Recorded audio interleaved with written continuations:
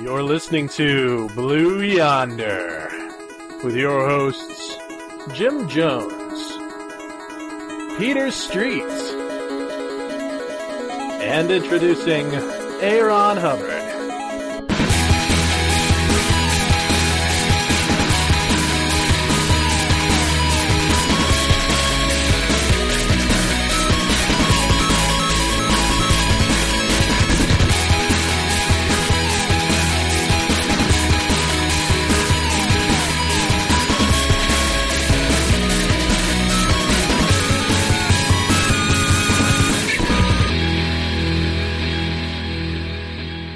Hello, hello. Welcome to this week's episode of Blue Yonder. I think we are on episode 55. Is that correct, Peter? I should probably know that, but I think this is, are we counting your special interview cast? No, those are special. I just looked it up. It's 55. 55. I can't cast 55! Yeah! Okay, that's kind of lame. Oh, that was dumb. The person who just assaulted your eardrums is I, Aaron Hubbard, and my casting partner tonight is... am the illustrious Peter Street. Our friend Jim Jones cannot be with us because, as is his post-convention custom, his post-expo custom, he has been waylaid by the plague. Yes, so listeners may notice a sharp decrease in audio quality, maybe not, but we're not at the Bald Tower this evening. Yes, the Bald Tower has been closed off by the CDC, apparently. Yes, it was too awesome. It was our dark citadel of awesomeness, and it is now closed for reconstruction. So, it's just us. Two guys, one mic, once again. Two guys, one mic. On Skype, we're doing kicking it old school. Yeah. All the fancy audio quality. We've turned off the targeting computers. I'm totally nude. Well, still got the Home Depot bucket back out. Yep. Taking Sweet. shits and just interrupting a WoW binging. But I've been playing a lot of WoW today. So. Sweet. So, made mention of Jim and I, getting back from the PAX East 2011. Yes. That, he's successfully infused you with that little meme, hasn't he? The Gemini? Yeah, I cannot say Gemini without immediately thinking Gemini. You were so averse to that, and now you're perpetuating it. It's a brain bug. You're part of the problem, Aaron. It's burrowed down. It's burrowed down, wrapped itself around my cerebral cortex. I've been made highly susceptible to suggestion, and that's what happens. And pronunciation. And yeah, it affects the pronunciation center of the brain, sure. The frontal lobe. I think I've always had a brain bug, if that's the case. And Jim likes to get deep inside of you, that's for sure. Oh, yeah. Oh, yeah, that's what the ladies say. So, all right. Well, PAX East, man, I'm so jealous. Like, I did nothing but get addicted to Twitter over the weekend because I fucking couldn't be there, and I actually had to work extra hard this last weekend. I was doing projects for my job, and I was going out to work sites and working at the office and all this hardcore extra labor and getting overtime and it was. I must say, I have to come clean and confess, I was very jealous. Sounds very like jealous. Everybody's having like the time of their life, and I'm following posts from, Gabe and Tycho and Will Wheaton, and it just, I don't know, it just sounded like an amazing time following you guys on Twitter and listening to Steve Jackson interviews. It just whetted my appetite for something I knew I wasn't going to be able to feast on. I was really jealous. Well, the only thing for it is you're going to have to go to Seattle. That's all there is to it. Yep, there's no choice. I'm saving my pennies now. All that overtime money is spent, pretty much.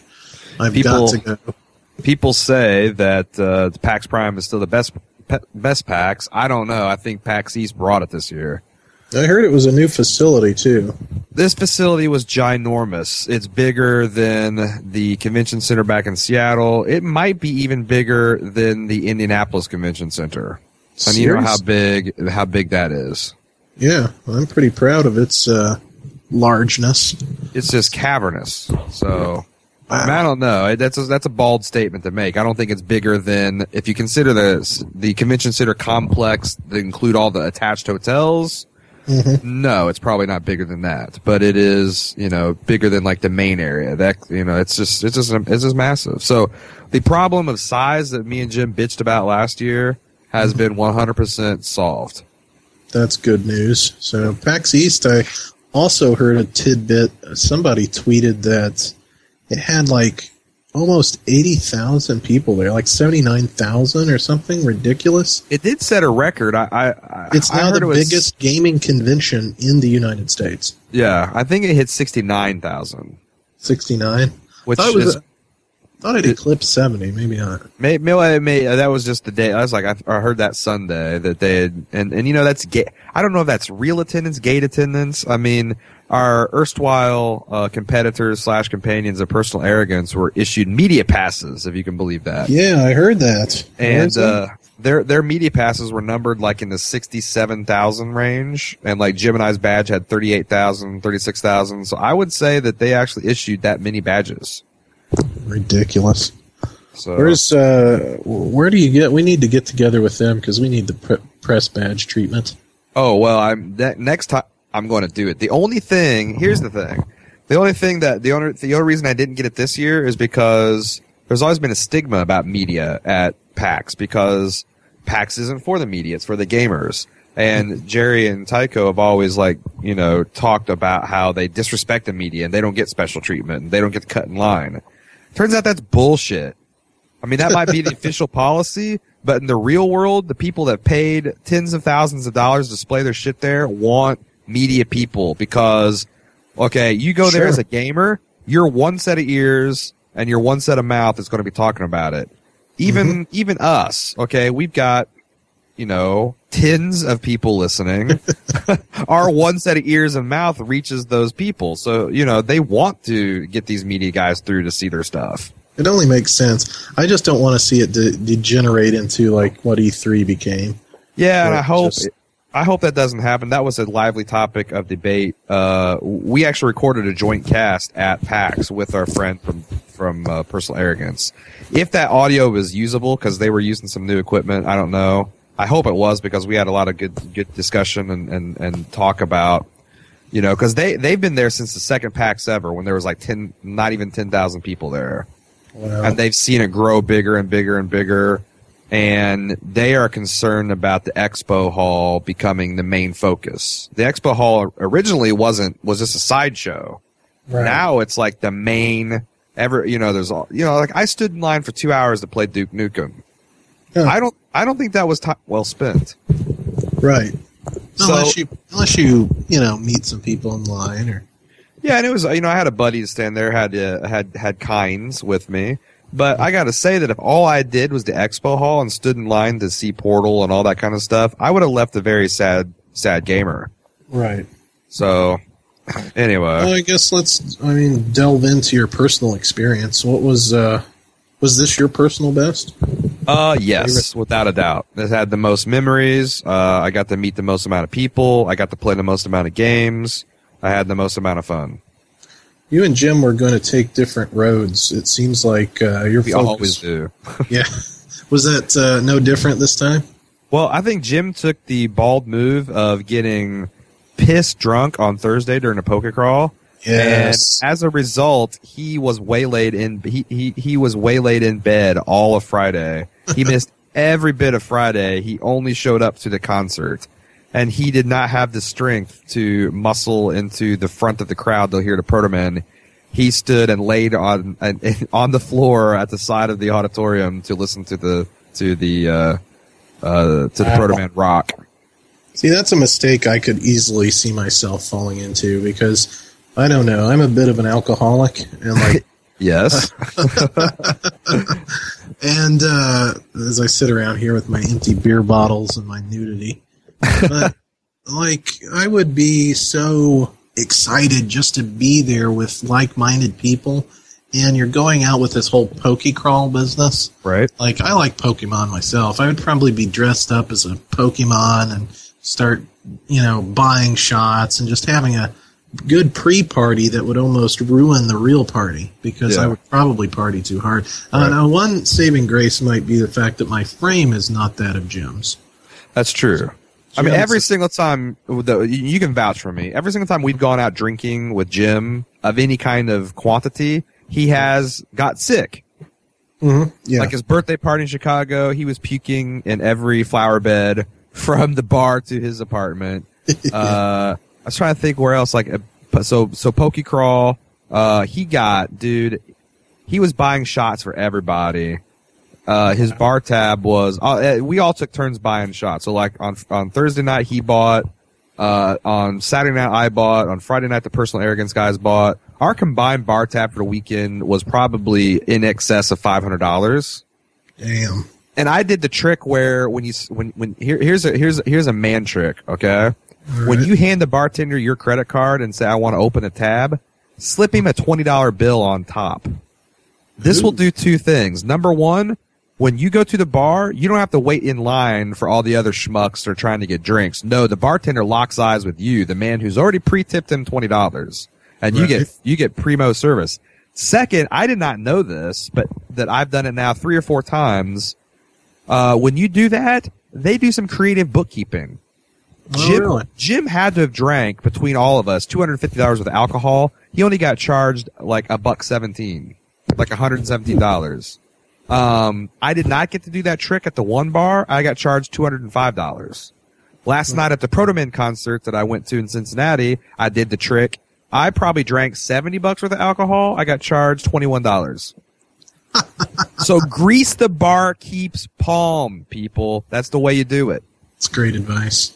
But yeah, we Definitely probably need that. ran up a $600 bar tab over the course of 3 nights. God. Money well spent. Yes. So that sounds like a blast. Yep. How did you manage the first day? Did you have any adverse effects? Well, see, I woke up and I wanted to get there to see the first. I wanted to get to see the keynote, and I wanted to see the first Q&A with Gabe and Tycho. So I got there bright and early. Kydens and I were on the scene at about 8 o'clock. Right. So it was feeling rough because we got to bed about 3 o'clock. I had a not inconsiderable amount to drink, but I got downstairs, had a fresh waffle, had some apple juice, and I was out the door. Keynote Did address. you fax it to Jim? The apple juice. No, I did not. Sorry. Oh, I did not fax the apple juice to him. Oh. 5 apple juices. That is an inside joke that you're going to have to hit the forums to find out about people or follow Facebook. We posted on there. Indeed. So the keynote address was really good. Jane McGonigal of I Love Bees fame. Everybody's making that fucking joke about her not being the wizard from fucking Harry Potter. Ha ha ha. Well, it is, McGonigal's a funny name. Now I mentioned it. But she did a good job about, basically blowing sunshine up her asses about how gamers can change the future and all that. Yes. I don't know if I buy her thesis, but she did a good job presenting, and it was fun and entertaining. I'm going to throw it out there. Out Will Wheaton. Oh. I enjoyed hers on balance more than Will's. Oh my God, why? I will say this, like I couldn't get enough information over the weekend from PAX. Right. Because I was like a blood-starved vampire. Right. And I really wanted to be there, so I watched that keynote on YouTube. Uh-huh. And I was like, at first I had some laughs, and she's very, she started out by getting the crowd involved by having them do a Wilhelm scream, not a Wilhelm scream, but a Fiora face or something like that. Right. I can see that she was playing to the audience, and it would have been fun if I was there, probably. And she had funny pictures, a nice, presentation, or PowerPoint or something. She did. And it seemed like it was pretty well thought out, well put together, and she knew what she was talking about. But I watched immediately after that last year's Will Wheaton keynote, and it blew my balls off once again. And I was, because I heard you mention this, you alluded to this during the special PAX cast with your Steve Jackson interview. And I was thinking, I really want to compare, and I thought Will Wheaton's was way better overall. I would say that he was. What did you like better about it, I guess? Yeah, I mean, like Will's was more personal, and I kind of touched the gamer side, but I thought hers was more had actual information, the content that she was trying to get across. I thought it was more entertaining in a just, overtly she's a better public speaker kind of way. Did you see the part where she actually had to get up and play the largest MMO version of thumb wrestling? No, I think it cut out bits, and I think that was one of the bits I missed. So that was really cool. She had everybody stand up, and we set the Guinness record for largest massively multiplayer version of thumb wrestling. So Can you tell me how that worked? All right, so thumb wrestling, you grab each other's hand and you thumb wrestle. Well, imagine that, except for 5 people are in the same hand grouping. And then your other hand is stretched out, joined to 2 or 3 more people, and everybody is interlinked. The whole room is interlinked in an unbroken chain of thumb wrestling. I bet Will Wheaton would not have participated in that. Well, there was a lot of, oh my God, no, you can't have us touching hands nonsense. And here's the thing, you're going to get sick at a convention. There's 4 days, people touching, people not bathing, people coughing. Right. I mean, you can lube up with as much Perel as you want, Curel, whatever, and it's not. I mean, people still get sick. Right. So, people get sick. You get Might better. as well accept that fact and have fun, is what you're saying. Right. I mean, it sucks that 1 year they actually had swine flu and people got really, really, really sick. But I mean, I've got a pretty good batting average. I've only gotten sick on one con. Jim has had really, really bad luck, but whatever. You look like you escaped this one unscathed so far, right? Yeah, pretty much. So Friday was cool, but I was really nervous throughout the last half of the keynote, and I had to bail early on the Q&A with Gabe and Tycho because I had to hustle down to Steve Jackson, interview him, which of course, hopefully everybody's heard on the special PAX cast that we released on Saturday night. Yep, I sucked that up. That was fun. That was pretty good. So after that, I kind of hit the expo floor with Ian. We then just stumbled upon the tabletop gamer area, which was huge. It was like 3 football fields in size. And he sat down and showed me how to play this game called Carcassonne, which is this tile-based kind of strategy game out of Germany. Really fun. This is going to be a theme. I played lots of board games this weekend. We hooked up with the Personal Arrogance guys and had a beer with them and tried to persuade them to go to the Proto Man concert, and they weren't buying. Oh, so, really? Yeah, they're I think they wanted to go out drinking. So we actually did, after the concert, we met them for drinks and had a couple of drinks at a tequila bar with them. Did you successfully lace their drink with iocane powder like we had discussed? It turns out they've spent years at developing an immunity. Oh, son of a bitch. I know. They're worthy. They're wily adversaries. We'll get them next time. So I kind of scoped out the expo floor and decided what I want to do for tomorrow. And I decided I want to see Duke, I want to see Portal, and I want to see this game called Child of Eden.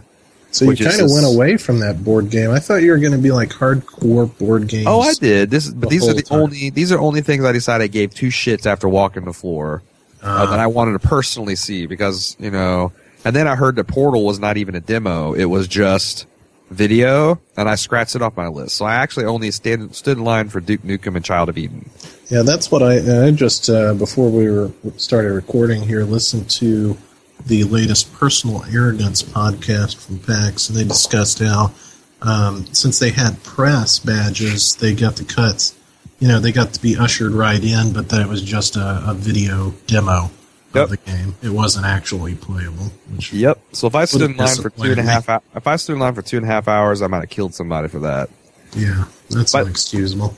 I did stand in line for Duke because I was a big Duke fan back in the day, and I was like, just kind of in disbelief that Gearbox was able to, in a matter of months, get this product turned around.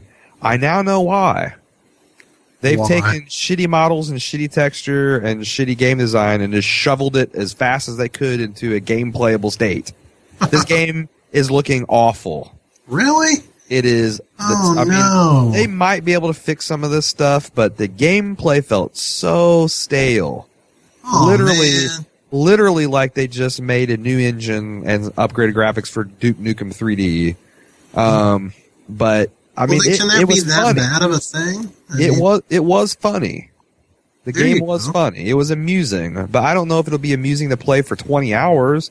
And the multiplayer, I mean, the controls felt like now. I did play it on Xbox, so that's your problem. I mean, the controls did kind of just in general feel like crap. But if they want this to be a hit on a console, they need to get that stuff refined because it was not pretty, and the textures were muddy. And like I felt when I was using the zoom on the sniper scope, it couldn't decide which to show. Like it tricked it, and it was showing me crappy res textures instead of the high res textures. Oh, and really? Stuff was like snapping in and out of focus. It was just, I don't know. Well, I mean, I'm buying it anyway. I'll just chalk that up to the retarded dual analog controls because I'm gonna wait until I see the reviews. I'm predicting reviews in the mid 60s. Son of a bitch! I hope. I think it's going to be that kind of game, and I feel sorry, but yeah, that was my honest opinion of it. Just the fact that it was released is pretty awesome, though. Oh yeah. Well, that it will be released in theory. Right. I mean, I wanted it to be amazing. I hope it is. I hope that was just I don't know. When's it coming out? It's coming out soon. Yeah, I think like May-ish. I want to say. Yeah. I hope the control issues were just hope mouse and keyboard is a lot more tweakable. Well, it'll have to be. It'll have to be. But even Ian, who's more of a console, like Xbox gamer than I, was saying that the controls were kind of miserable. Honestly, the demo was like 20 minutes long, and I kind of wanted to stop playing it early. But I'm like, I waited 2.5 hours to play this game. I'm not going to bail early. I'm going to try to... And I actually beat the segment of the demo that they gave you. So, like, I saw everything they had to see, and I just... there was nothing new from a weapon standpoint. The shrink ray was kind of amusing. Duke's one-liners about everything were pretty amusing. Did you get to pee in the toilet? I got to pee in the toilet. How does that work as gameplay? You step up to the toilet, you hit the X button, he starts peeing. You cannot aim the pee stream. I thought that would be cool, but you can't do that. You can't. You can look around, but it's not like you can see Duke's junk or anything else. So I thought there should be like some motion tie-in where you can jiggle his mind with the connector. Well, no, and they blurkled it on all the videos I've seen, which kind of implied that maybe his yanger was out or something. But no, right. It was just a pee stream. No, little Duke was safely off camera. Wow. It was just a pee stream, but little Nukem. Yeah, in the beginning of the demo, it's like, okay, you're playing. Is it the part that we've seen? Let me ask you this, because I've seen enough of it to know that you like open up on like the last boss, Duke Nukem 3D, and then it pans away, and he's just playing in his ginormous house / mansion. Two girls are giving him a blowjob. Yes, that is true. That's hilarious. Yeah, and they said, well, Duke, was the game any good? And he goes, yeah, but after 12 years, it damn well better be, so yeah, they're kind of poking a little bit of fun at themselves. And, like I said, there was some interesting things, but by and large, I was disappointed. Last game I'm going to talk about video-wise, because, if you want to know about L.A. Noire and how awesome it is, go, read any preview or see some other PAX coverage. If you want to know whether Knights of the Old Republic MMO sucks, you can see, and it does. You can see that somewhere else. I will talk about 3DS, but I want to save that till after we get to talk about PAX. Yeah, that's what I was about to ask you about, but I know you've got some things to say. I've got some responses to our own. I got some listener feedback from last week's episode with that in mind. So anyway, so Duke Nukem was a bomb. Child of Eden. Have you heard about this? I don't even know a thing about it. Don't know a thing about it. So it's a Kinect game, and it's basically like a really trippy, like shooter, outer space shooter with like these crazy backgrounds and these crazy enemies coming at you.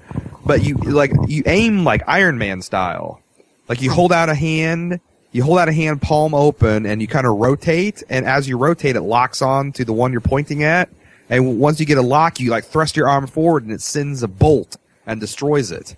Wow. And you can steer with your hands too, and you felt bad. You felt like Iron Man.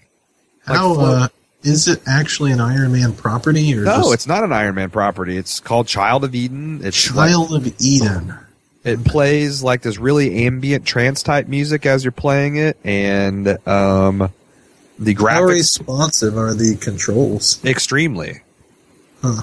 Like, you look over here and you put your arm over on the screen where the enemy is at, and you kind of rotate and it'll lock on, and you just like gesture your arm forward and it sends out a bolt on screen and destroys it. It feels really cool.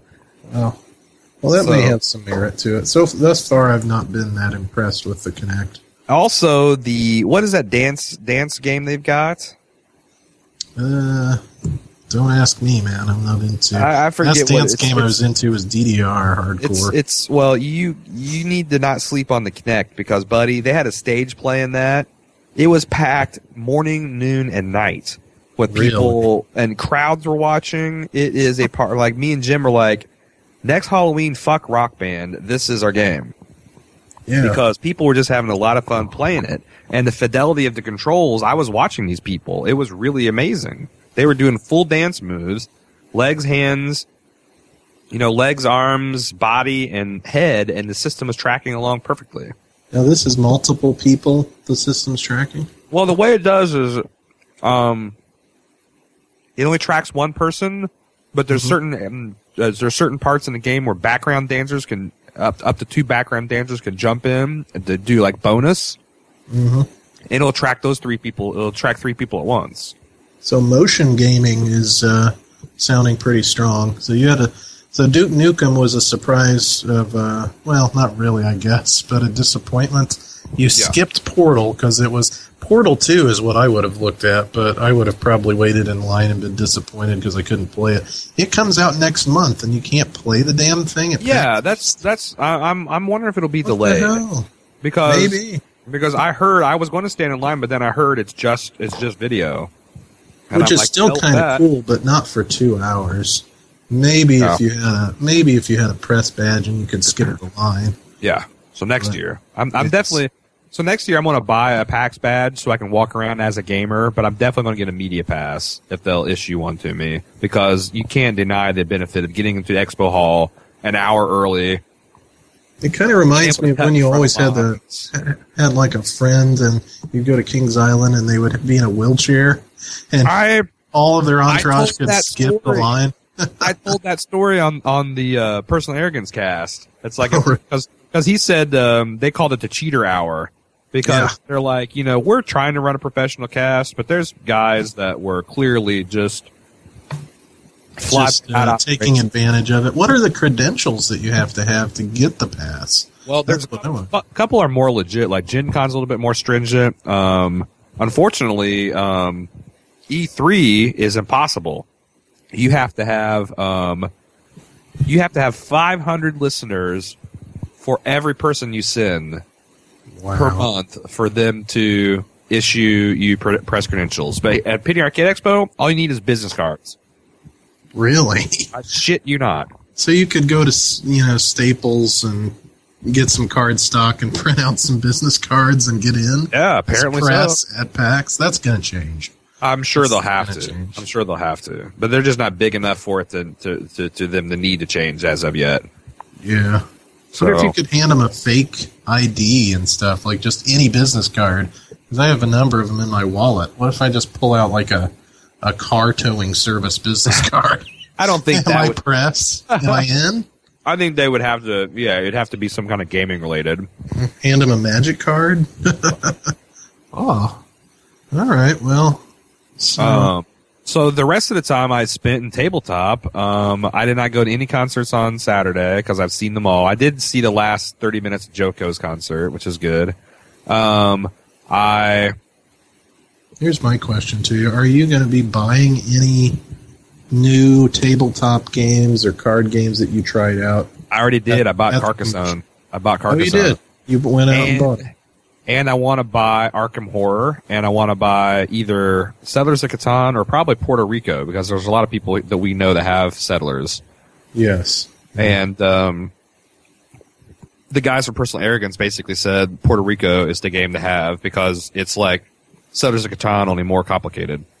I enjoyed Arkham Horror the one time I actually got to play that. Oh, it was amazing. And we actually beat... the game has so many reversals. Like, we thought we were kicking the game's ass, and then the game heard us talking shit about it, and it came back and rocked us a few times, and it ended up that we kind of like won by the skin of our teeth. That's how it should be, in my opinion. Oh yeah, the game is brutally unfair. Mm-hmm. Most of the board games I've played lately have that kind of ridiculously against all odds feel to it, kind of like was the Pandemic and right. Castle Ravenloft. I would like to play that too. Yeah. Ravenloft though has some modes where you can actually play. It's kind of like an easy mode where if you're new to the game, you can play adventures that are not very hard, but then it ramps up at the end game. The one game I want to try to get you into is this game called Dominion, which is kind of like Magic the Gathering without the collectible bullshit. Right. Yeah, I've played that before too. You have? What did you think of it? I enjoyed it, but I guess I didn't play it enough. Like, I was at this party where there was drinking and like movie watching and a bunch of other distractions. Right. So I went for the sugar and didn't really get that into it, but I've played it twice now. It seems like it has a lot of depth to it. So it's a card game, and it's and so you've got this pool of like, I don't know, 25, 30 different card types.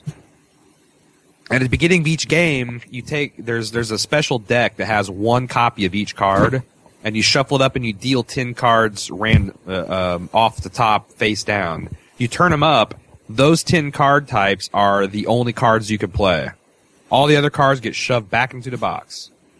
Huh. And you get, I think you get like 4 gold and 3 types of one card at random to start with. And then everything else you basically have to buy. You have to buy, and like each card has a cost to it. So you build your deck. You start off with 7 cards, and you build your deck 1 card at a time.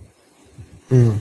You buy that card goes into your discard pile, and then you play, and then you I forget what the other mechanic is. So you do like actions, then you do buying, and then you do your cleanup step. And each time you have 1 more card that you shuffle in. And you end up building a deck that's got 50, 60 cards, just like Magic. But it's a different game every time because you got a completely different pool of cards that build the decks.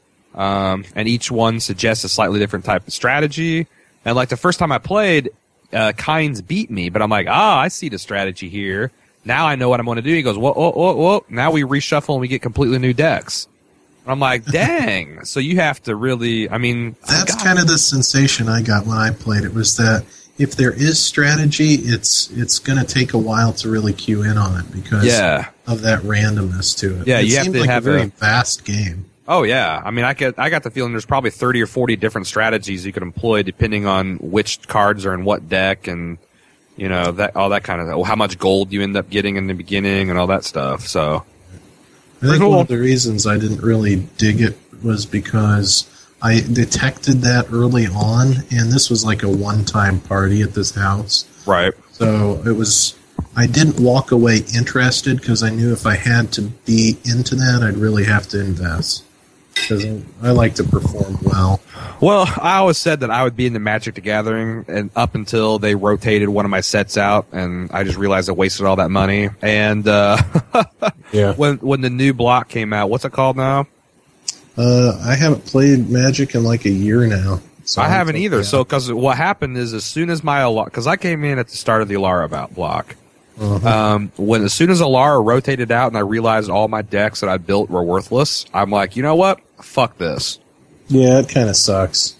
And I played more after that. It was Zendikar after that. I actually played more Magic than I've ever played my whole life. Well, I played a lot of Zendikar too, because they didn't rotate out yet. It was when the new one came in, which is it's a Mirrodin deck. Yes, that's right. So Scars of Mirrodin. I think I'm done with it now. But Dominion has a path forward. It's the same kind of fun mechanic, only you don't have to worry about. You can buy expansions to it, but they add new card types and all that. But you don't lose any of your previous investment.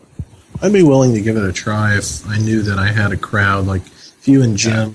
We could play multiple times, and I could really get into it. And it's only $45, which is basically the cost of a full round of drafting 3 players. Are there expansions to it? Yep, the expansions are about $30 a piece. So, like, once you get the main set, you get bored with that, throw in a couple expansions, you're right back in it. My big question was going to be something that it sounds like you didn't even give two shits about, which was Old Republic. I would have probably went right to Duke Nukem, Old Republic, Portal 2, and of course the 3DS. Yeah. Well, you want to talk about the 3D because I kind of not really. I really wanted to ask you first about your encounter with Tycho. Okay. As you, as I understand, in brief, you got one of our decks of our card game, the Society, into Tycho's hands in front of thousands of gamers. Is this true? Yes, it's actually a pretty cool story. So I decided that I wanted to try to do this during one of their either Make a Strip or Q&A panels. That's when they've got several thousand people in the auditorium. Mike is drawing a Penny Arcade strip, and they're both taking questions with microphones from people in the audience. Yes. And you line up and you step up to the mic and you ask your question or make your comment, give him a gift, whatever. Any Dick Wolves questions? There was. And there was a lot of groans and like shouting downs, and the guy's like, no, what I just want to see Mike, I want to ask Mike what a vagina wolf would look like. and Jerry is like, Michael, you can't do that. Michael, no. Michael, he of course started drawing a vagina wolf. He got like halfway into it and was like, no, I can't do this, and he erased it. He was going along with it. Yeah, if you want to see what it looks like, go to YouTube and search for Vagina Wolf. It's the number one hit. Is there any Dick Wolf shirts? I heard that there was the Team Rape organized a flash mob that had about 15 attendees. Yes. So apparently I was not alone in thinking that if you wore a Dick Wolf shirt that you were pretty much a dick. Mike did not wear, I saw him all 3 days, and he did not wear a Dick Wolf shirt, and I knew Jerry wouldn't, so. Right. So anyway, there's been rape. That reminds me of that fundamentalist preacher. Yeah, that, goes Phelps. To funerals and says God hates fags. And what's his name? Fred Phelps. Fred Phelps. That's what Is it the same people that started that? Is it the Fred Phelps Church? No, I think they're just jackass gamers that don't think before they do things. But idiots, trolls. So anyway, I decided I wanted to do this, but I'm thinking, what am I going to say to because I don't want this to be about blatant promotion. I want this to be a connection. So I knew that Jerry, his mom used to be a fundamentalist Christian. And I said, hey, Jerry, it's like, I appreciate, one of the things. Which one is Jerry again? He's Jerry? The writer. Okay. Mike is the artist. The bald guy. Yeah, the bald guy. The DM, the crazy. So I stepped up to the mic, and I was lucky to be about the third one in line. So people hadn't gotten tired of everybody's questions yet, and Mike hadn't got to the interesting part of drawing. So I said, I said something to Mike, just throw off like, hey, I love your art, and I love seeing it evolve throughout the years. And he's like, well, thank you. And I said, Jerry, I really connect with you because I know in your news post strips, and you've talked about it in the comics sometime, that your mom used to have a lot of religious objections to your hobby. And he laughed and he's like, oh yeah. And I said, in fact, I think the terms demonization, evil was thrown around. He's like, and that wasn't a joke. I mean, she honestly believed that this was vectors for demons. And I'm like, I get that. I was like, I actually have had a similar story. And he's like, well, my mom's come around. Like, she's like totally supportive, and she's like the Penny Arcade mom now. And I said, yeah, I have heard that. I said, unfortunately, my story doesn't have a very happy ending. And he's like, oh, and I said, and unfortunately, my religion practices excommunication. And he goes, oh my God, oh no. And like the whole hall was like, oh, and I said, it's been about 3 or 4 years since I've talked to my mother or my baby brother or any of the people that I grew up as kids playing games with. And he's like, oh my God. He said, I can't believe it. I said, and he goes, we'll help you through this. I said, well, I've done a lot of healing, but every once in a while there's still an experience that makes me shake my head. Like I said, last year at Penny Arcade East or PAX Expo East, I was sitting in talking in a group of gamers like you do. And we were talking about it, and the subject of my former religion came up, just randomly. And one of the guys I was talking to turned around on his heel and walked away. And his friends explained that he's still a Jehovah's Witness. So I got shunned here at PAX. And Jerry goes, what? He goes, that happened here? And he goes, what an asshole. So I said, I know. I said, it's sometimes tough to deal with that experience, but I'm a gamer. So what did I do? I created a game about what that was like, what my life growing up and what it was like to be in that religion. And I would like to give you a copy. He goes, of course I'll accept it. So I went up there, gave him a copy, and he shook my hand. He appreciated me. He told me he appreciated telling me his story. By me telling me his story. Me telling him my story. Jesus Christ. Who were you telling this to again? I don't even remember anymore. I can't figure it out.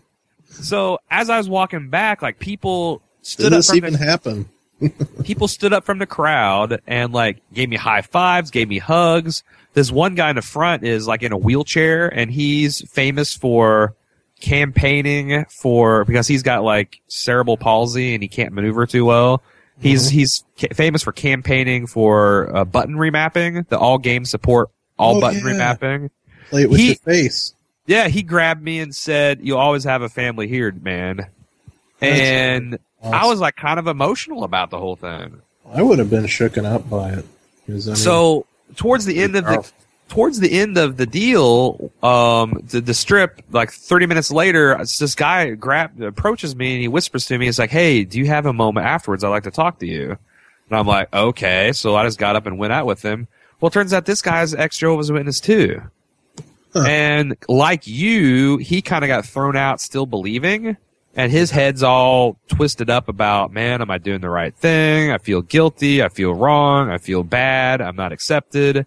Right. So I talked to him, and I recommended him reading Crisis of Conscience, and I gave him my contact information. We talked for 30 minutes or so, and another guy came up and talked to me after that, said that he was in the crowd and he never was baptized, but he's fallen away. But he's you hear about all this earthquake stuff, and sometimes he thinks that he's made the wrong call. It's I had all these great experiences, and it was just really good. So regardless of whether Jerry plays the game, likes it or not, I had an awesome experience out of it. That's amazing, man. That's good. I mean, my head, I don't know if the listeners realize, is pretty much out of it now, but took a lot of research and personal soul searching and just researching history of the group and Jehovah's Witness history and also Christian history outside of the veil of their information filter before I was able to officially decline any of their fear-mongering. So I have no fears that I'm going to die at God's great war of Armageddon if I don't go back in time. That's not at all even close to. I'm completely cured of that paranoia and that obsession. So getting in touch with other fellow gamers, and hopefully they reach out to you again, and you can share some of the things that helped you, and I know I can share plenty of things that helped me overcome it too. That book, Crisis of Conscience, was a big factor, so that's a good place to start. But that was kind of just my launching off pad. There's, I think everybody has their own kind of personal journey. We're unique. Blue Yonder's unique, unless the listeners have not listened before. They probably know this already, but in the fact that all three hosts, Jim, you, and myself, are ex-Jehovah's Witnesses and gamers and geeks, so we share quite a few chords that bind us. And that was cool that you got to say that in front of everybody and get such a warm reaction. Plus, you got the society game into some pretty big hands. Yeah, so if you wanted to see... That was a bold move. I'm glad it worked. If you want to see it, it's cult.baldmove.com. We got the rules. We got the introduction posted up there. I'll have the cards here in a bit. Probably by the time you listen to this, I'll have the cards posted there too. But, one thing we play tested a lot this weekend. There's still some balance issues because we feel it's too easy. It's actually true to life. It's almost too easy to beat disfellowships, especially in the start of the game. So we are tweaking that, and we'll have some... I don't think we'll have to change the cards, but we'll have to change the rules a little bit. But they're kind of minor tweaks, but I still think it's fun. I played it hours this week, and I still think it's fun to play. So, did we get any feedback from non-XJWs? Yeah, Kynes gave me some. That's the thing. Every person I played it with, Personal Arrogance guys I discussed it with, and Kynes, who I played it with. It developed into like a 30-minute discussion about, like, wow, is it really this fucked up? And so the game does communicate the culture. Exactly. And that's what's so gratifying is that, yes. like, if no one else besides ex-witnesses play it with their friends and family to help them understand, I will think that's awesome. That would be amazing. That's what that was kind of our purpose when we got together, all three of us, and got the whiteboard out and started brainstorming the high concept of the game in the first place, was to kind of communicate to an uneducated audience what it's like to exist in that kind of a secluded, walled-off, cult-like environment growing up. It's pretty fucked up. And if you can communicate that while people are having fun and playing a fucking game, well, all the fucking better. Indeed. So, let's, we've got a little heavy. Let's bring the cast back up. Let's throw down about 3DS. Dun, da, da, da. Are you sure that's bringing it back up? Because if we're going to throw down, I'm ready to play dirty. All right. All right. So here's my opening question to you, but you have an opening, but I'm going to steamroll on. Did you play the damn thing? Was it on the show floor? Yes, it was. See, that's awesome. What was it like? It was like playing. I am so frustrated. Before you go into it, I have a bad feeling about this, as they say in Star Wars, that you're going to completely rape it and rip it apart. No. But before you say anything, I must confess that while it was driving me insane that I couldn't go to PAX this time, it was also driving me insane that I cannot, through any of the media in my home, experience a sample of what it's like, because it's impossible to convey the 3D through my monitor or my phone or the TV that I own. I cannot try the game, but at PAX you could. So tear it apart. I'm not going to tear it apart. The hardware is awesome, and it's worth purchasing just because it's so much faster. The analog stick is nice. It's a tasty piece. It feels good. It's like better than the PSP one. Yeah, because I did not like the PSP. I've owned a PSP before and played the God of War games, played a number of games on PSP. Didn't like the feel of that thing. Right. It felt flimsy to me. Right. Is this the same flimsy kind of disky feel? Or? It is. It's a disc, but it just feels a little bit more real. If that makes any sense. More real? The How do you define resistance. It's what my thumb experiences as friction. It just felt like a little bit like I thought the PSPs just didn't have enough resistance. It's just like they just like slid around like little twinky-dink things. Whereas this was designed by the board. Resistance was futile. This one has a little bit of a cup to it, so your thumb really fits in there, and you can kind of like it's got a lot more shades of resistance as you move it around a circle.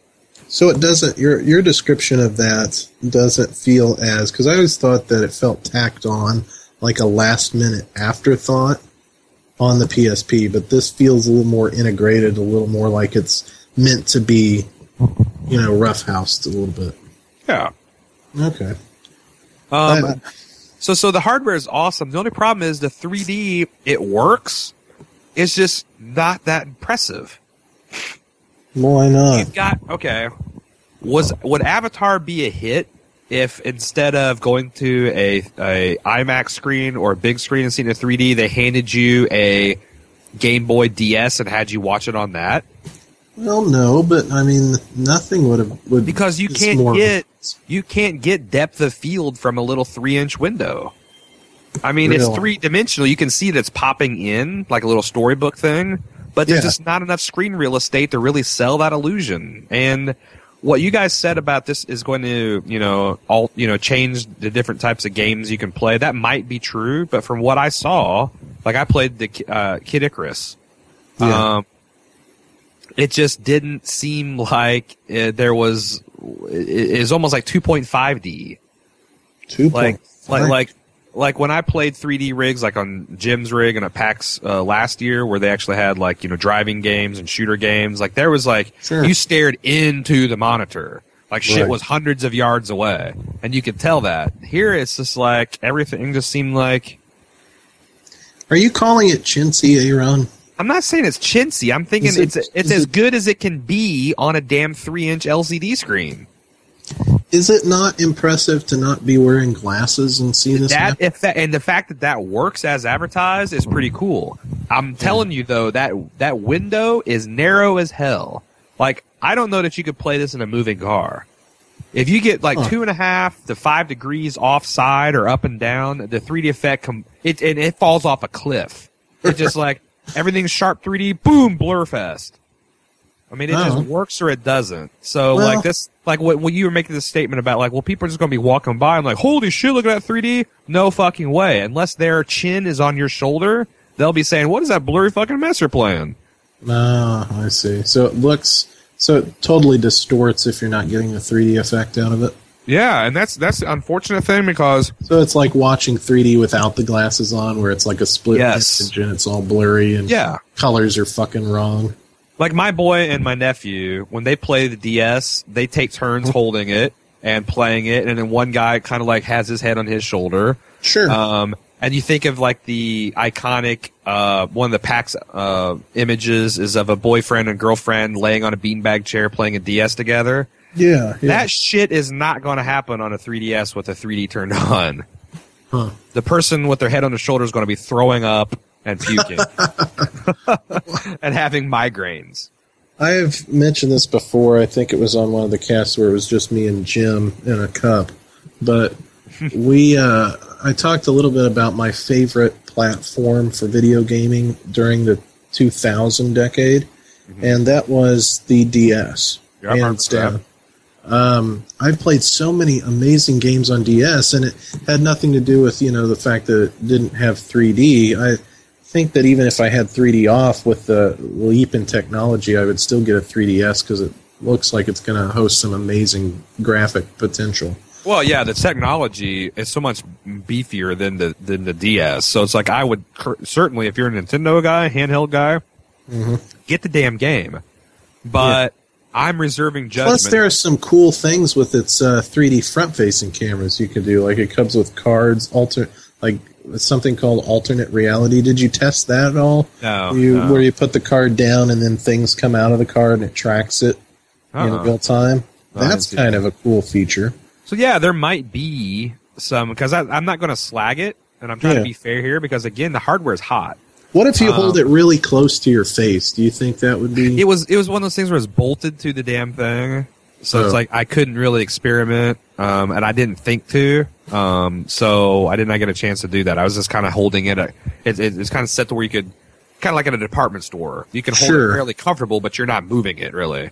You can't adjust how close or far away it is. Yeah. But you could lean closer. I could have got my face right up in it, but I didn't. It wasn't like behind plate glass. No. Okay. So I'm just saying that I got to see more on the 3D before I'm sold. Now, obviously, I panned the Wii motion controller before it was released, and I still think I'm actually more right than wrong about that, because after the initial hype died down, it did suck in the casual gamer, but there hasn't been like a killer game like for a hardcore gamer for it. Well, I think that's true, and that's why I play the Wii least of all. And exactly. The last year, like that. Yeah, but the last year they did less of a focus on its motion, because its motion is kind of the least effective of all the consoles now that everybody's caught up. But they've started to go a little bit more with hold the Wiimote to the side, simple kind of 2D gaming like Donkey Kong and New Super Mario Brothers. Right. And I've bought all of those games and I've played them and I've loved them, but I don't feel like I bought the Wii for those games. I can play my emulator and get a 2D solid platforming experience from an old school console. I kind of bought the Wii for something new, and I think that's going to change a little bit because they have their Wii Motion Plus add-on that's going to come with standard with the new Zelda Skyward Sword, and that's supposed to be very precise one-to-one sword movement, and supposed to be a hardcore game that uses their latest motion technology, and that's going to be cool, and I'm going to dust the Wii off for it.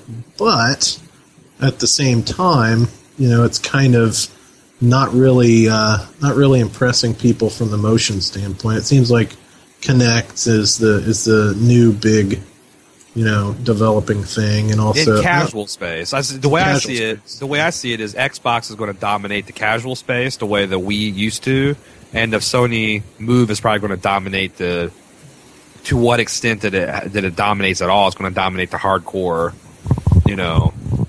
I'm not so sure about that, Aaron, because a hardcore gamer really is probably not playing Killzone 3 with the Move. Well, They're maybe, but I'm playing Killzone 3 right now. Then Sony should be shitting their pants because no one's going to spend $100 per person to play casual games, and that's where Microsoft was brilliant because the Kinect is you spend $100 or whatever, and you can have as many people as the Kinect can support playing. Yeah, it's a better idea in the fact that you don't even have to have a controller in your hand, whereas with the Move, you've got the Move controller, you've got the little add-on controller with the joystick. You have some games that require you to hold 2 Move controllers, or like less functionality if you're only holding 1 Move controller. And it's got the camera too, so it's got a camera that tracks the ball on the Move, and then the joystick that moves the character. Yeah, it's insane. It's not a family-friendly, hey, let's invite my 80-year-old grandparents over to the living room kind of setup at all. And the price kills them, too. It does, because you have to have a charger for these things. Yeah. I have almost bought Move twice within the last 6 months. Both times, even this last time, I had the poor guy, I went to Target, and I had him pull out everything that I would need, which included 2 Move controllers, a charger, the joystick controller, a game that came with the camera, and then Killzone 3, and it was going to be like $300 some odd. I'm like, fuck it, I'm going to get another week's groceries. I'm not. Yeah. I can't do it. Not right now. It's such a steep point of entry. It's hard. Yep. And I would have only had a setup that supported 2 players at that point. Yep. So, it's insanity. Yeah. So I'm interested to see, like I said, and by all means, I'm not ready to rip it, but a lot of things you guys are talking about after I've seen it play it, I don't think that's going to happen. What are you talking about now? The Move or with the 3DS? 3D gaming. The 3DS and 3D gaming in general. Are you considering the fact that the developers have barely touched it yet? I mean, one of the things that I kind of had your point, and you've already admitted you kind of fell into this with the Wii controller. I did it first, too. I wasn't that impressed, and then it became this huge cash cow, and it is to this day. Yeah, but that doesn't mean it's good. Doesn't mean it's good. I'll still say, other than golf games, the Wii offers really nothing new on the table. One thing that I thought about the Nintendo DS, which is now my favorite console of the 2000s, that was totally lame when I saw it and thought was stupid, should not be on a gaming device, it belonged on a fucking Palm, was the touchscreen. I'm like, this is looking like a business device. It has a flip-out thing, and it has the bottom screen. You have a stylus. Why is there a stylus? And turns out that the developers actually took that into a lot of creative directions with the ways to interact. Like, for example, I know Jim hates this game, but with Nintendogs, you could actually touch the animals. Yeah. And you could maneuver like Frisbees, and it tracked your motion. Well, in Patamon. What's that game? That's the rhythm-based game where you would tap, and that's actually really fun and a different way to play. But see, that's an input device. You can do new things on an input device. This is a new way to output, and my verdict after playing all this stuff is the only thing that I really got out of anything on 3D is driving simulators. Everything else just was a distraction more than anything. And again, I keep saying that I have only seen one game, and I peered over the shoulder at other people playing others. What was the game you played? Kid Icarus. Oh, that's all you got to see? Yeah. They have other games there? They did, but I couldn't tell because I said I was just like looking over people's shoulders and I could barely see. I had to like stand on my tippy toes of a short girl and kind of look at things lined up. I just don't think the device is big enough to have a really immersive 3D experience. Maybe I'm wrong. I could be wrong, and they'll have things like pop out or do all kinds of crazy stuff. But and you mentioned that one compelling thing, but from where I'm sitting, it's going to be hard to make a 3-inch LCD screen really pop. Yeah, I can see that. That's one of my concerns. And I also thought, now this might just have been the art on the game, but I also thought it was like a little bit, I don't want to sound like Roger fucking Ebert, but the game looked a little washed out. Well, that's because according to Roger Ebert, games are not art. So well, and 3D sucks, and it's just dims, and there's no value to it whatsoever. Gotcha, get off my lawn. So get off my 2D lawn. So that's I'm curious to see where it's going. The hardware's hot. Even if you just leave the 3D off, I think the games are fun. So there's that. I'm excited about the joystick. I'm excited about the 3D front-facing camera that takes 3D pictures. I'm excited about the interactive cards that come with it, that the augmented reality that they're calling it, where you can actually see characters walking across your kitchen table through the 3D camera and have them pop out at you and interact with the cards on the table. That's cool. I can't wait to see what they do with that. And I really think that when you combine the stylus input and the fact that it has a gyroscope inside and can detect, your motion when you're actually holding it, and all these, and the front-facing camera, I think there's a developer out there with enough vision to combine those features and those elements with the 3D capability and create a new experience. I know it's not an input and it's an output, it's a way to receive information, but I think you can combine that receiving with the unique inputs on the device to create a brand new gaming experience. I really think that's going to be possible. I don't know what it could be yet, but I have faith in the little thing. You know what I'm looking forward to most? What? Being at PAX Prime this year with the 3DSs being out and being in 3D PictoChat and people sending me 3D pictures of their cock. Yes. When that happens, I'm just going to tear up. Basically. I hope that 3 inches really does pop. So at that point. Disgusting. You ready to call this a cast? Yeah, it's feeling like a cast. It's about going to do it. Just about going to do it. Well, if they want to reach out and tell us how bad we suck or how awesome we are, where would they do these things at, Peter? They can go to a website, a well-known website to about 10 people, and it's called www.baldmove.com. Excellent. And if they want to keep up with us on Twitter? That would be where you come in with that information. Twitter.com/baldmove. You can get this on Facebook by searching for Bald Move on Facebook or clicking on the Facebook icon on our main page.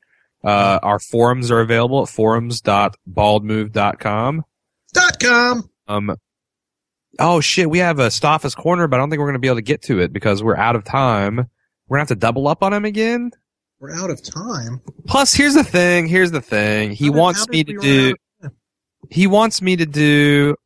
read it in my best Peter Street impersonation. Yes, I read that email. I got that. It's just I think we should just have you read it. Because I can't. No, we can't say this. We'll have you, and I'm doing air quotations over the powers of the internet. We'll have you read it, Aaron, and it just might really sound like me. Right. That's how we could do it. I don't know. You want to do it? I guess we got time. I mean, you're right. It's a podcast. Yeah. Let's give him his. Let's give the Don his due. Give the Don his due. All right. Let me scroll down here. I don't read his emails in advance because I like to just kind of do it's funnier. I think if I'm shocked. I do scroll down to the PS now, so I see what I'm getting into. Mm-hmm. But I'll try it. Dear Blue Yonder, I am reading Mustafa's email. I can't do you. This is crazy. This is crazy. I think that's why he's sadistic. He's like the Joker. He's sadistic. I mean, I can't like. Here. Try it again, and it may sound a little bit better. Okay, on the count of 3, do your best, Peter Street, just for Staffa. All right. 1, 2, 3. Dear Blue Yonder, one trend that has gotten huge due to social networking sites and hasn't died down is people taking a photo of themselves. I personally find these types of photos really goofy. We see them standing in their bathroom, holding their cell phones, and usually staring right back at themselves. Sometimes they even make goofy faces, such as the infamous duck face. Is it really that hard to get someone else to take a photo? Look straight at the camera and smile? Staffa, P.S. I'll go easy this time. Jim or Aaron, that's me, can read this in your best Peter Street impression. Oh, God, that almost killed me. Wow. I think I kind of slipped into the Joker at the end, though. A little bit. I mean, that's good, man. I kind of suddenly was doing Mark Hamill as the Joker, but that took a lot out of me. That was good. I was actually kind of, the hairs are standing on the back of my neck right now. It's like suddenly you're hearing your own voice coming out of someone else's mouth. We should masturbate together later. So yeah, I'm Duck. I just want to know, like, everybody is on to the MySpace fat girl angle shot and the duck face. Everyone's on to it. Why the fuck do people still do it? You know, I didn't even know what the duck face was before this email came through my huge office that I work in. Right. Came across the desk. Everybody had to stop working because every time I get, news from the Dawn, I make people stop working. The red light flashes. Red light flashes. The bat signal goes up. The Dawn symbol goes up. The Dawn symbol, and we read it together. It's kind of like a family get together. Everybody huddles up close, and we turn the lights down low, light some candles. It's like when Walter Cronkite used to come in on an update. Everybody sat down, hushed, shut up, and turned up the volume on the TV. The world stands still. You got it. So when this happened and it brought everything to a screeching halt, I was like, what in the hell is a duck face? And then as I was reading this email, I was apparently making the duck face. So the old producer PowerPlay told me that I was like having this face, and I guess it's where you protrude your lips. They kind of suck in your cheekbones or suck in your cheeks. So it looks like you have good cheekbones. Yeah, and you talk like this when you're trying to talk, making that face. What is the deal with it? I really didn't know it was a phenomenon until the Dawn told me it was. Well, I guess that like Paris Hilton and Mary-Kate Ashley, whatever the hell the Full House girls are, the Olsen twins, did it and kind of popularized it. But they were kind of attractive people, and now all the people are doing it. And they're doing it to make their face look skinny. And it's interesting because I used to be on this site called OkCupid. It's a dating site. Mm-hmm. And one of the cool things they did is they ran a blog called OK Stats or something, where they actually did statistical analysis of their users to kind of like find surprising things. Surely. And one of the things they did is they okay, everybody hates duck face. Everybody hates the MySpace angle shot. Everybody knows that's just a fat girl trying to look skinny. Girls with those pictures still get 3 to 4 times more responses from men than what averages would expect because it's still effective.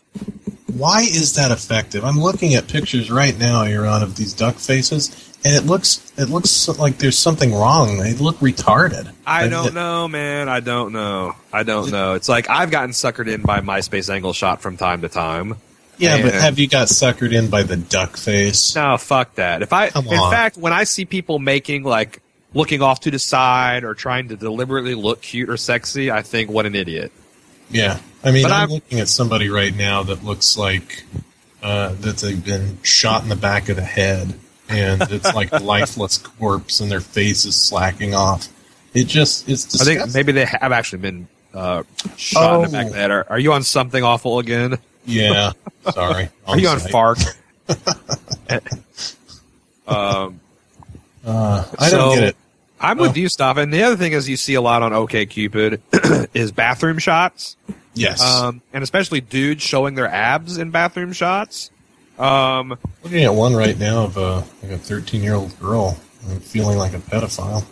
Move off Like, I've done that one time when I was putting on Hellboy makeup, and I just shaved like my beard into the Hellboy beard and the lamb chops and goatee, and I was applying the makeup. But you know why I did that? I was in a fucking bathroom putting on makeup. So it seemed to like, and I didn't post these pictures anywhere. You're not trying to show off for the ladies. No, God, no. I want to take a picture for my own self to see the evolution. So I don't know. I mean, people don't take my photo a lot because I'm a single guy. I'm a single dad. So usually I'm the one taking pictures and I'm holding the camera. So I understand how people would get desperate for shots of themselves to post, but don't do the bathroom shot. No, I'm totally with the Don on this one too. Find a tripod. Lean your camera up against something and have it do a timer. Find a friend. Or find a friend. If you can't have one person that will take your picture, that doesn't speak well of you on social networking sites. I mean, is it some like sense of pride that, hey, I can contort my wrist around? I mean, I don't know. Yeah. All right, who cares? It's stupid. I'm with Don. Yep, I'm with this. He's been right. He's been right more often than he's not. The Don is wise. So we've already done our outro. I think we're just ready to shit can this then. All right. Well, with that said, I'm Jim Jones. And you are. And I am Peter Street. And I'm Aaron Hubbard. Ciao.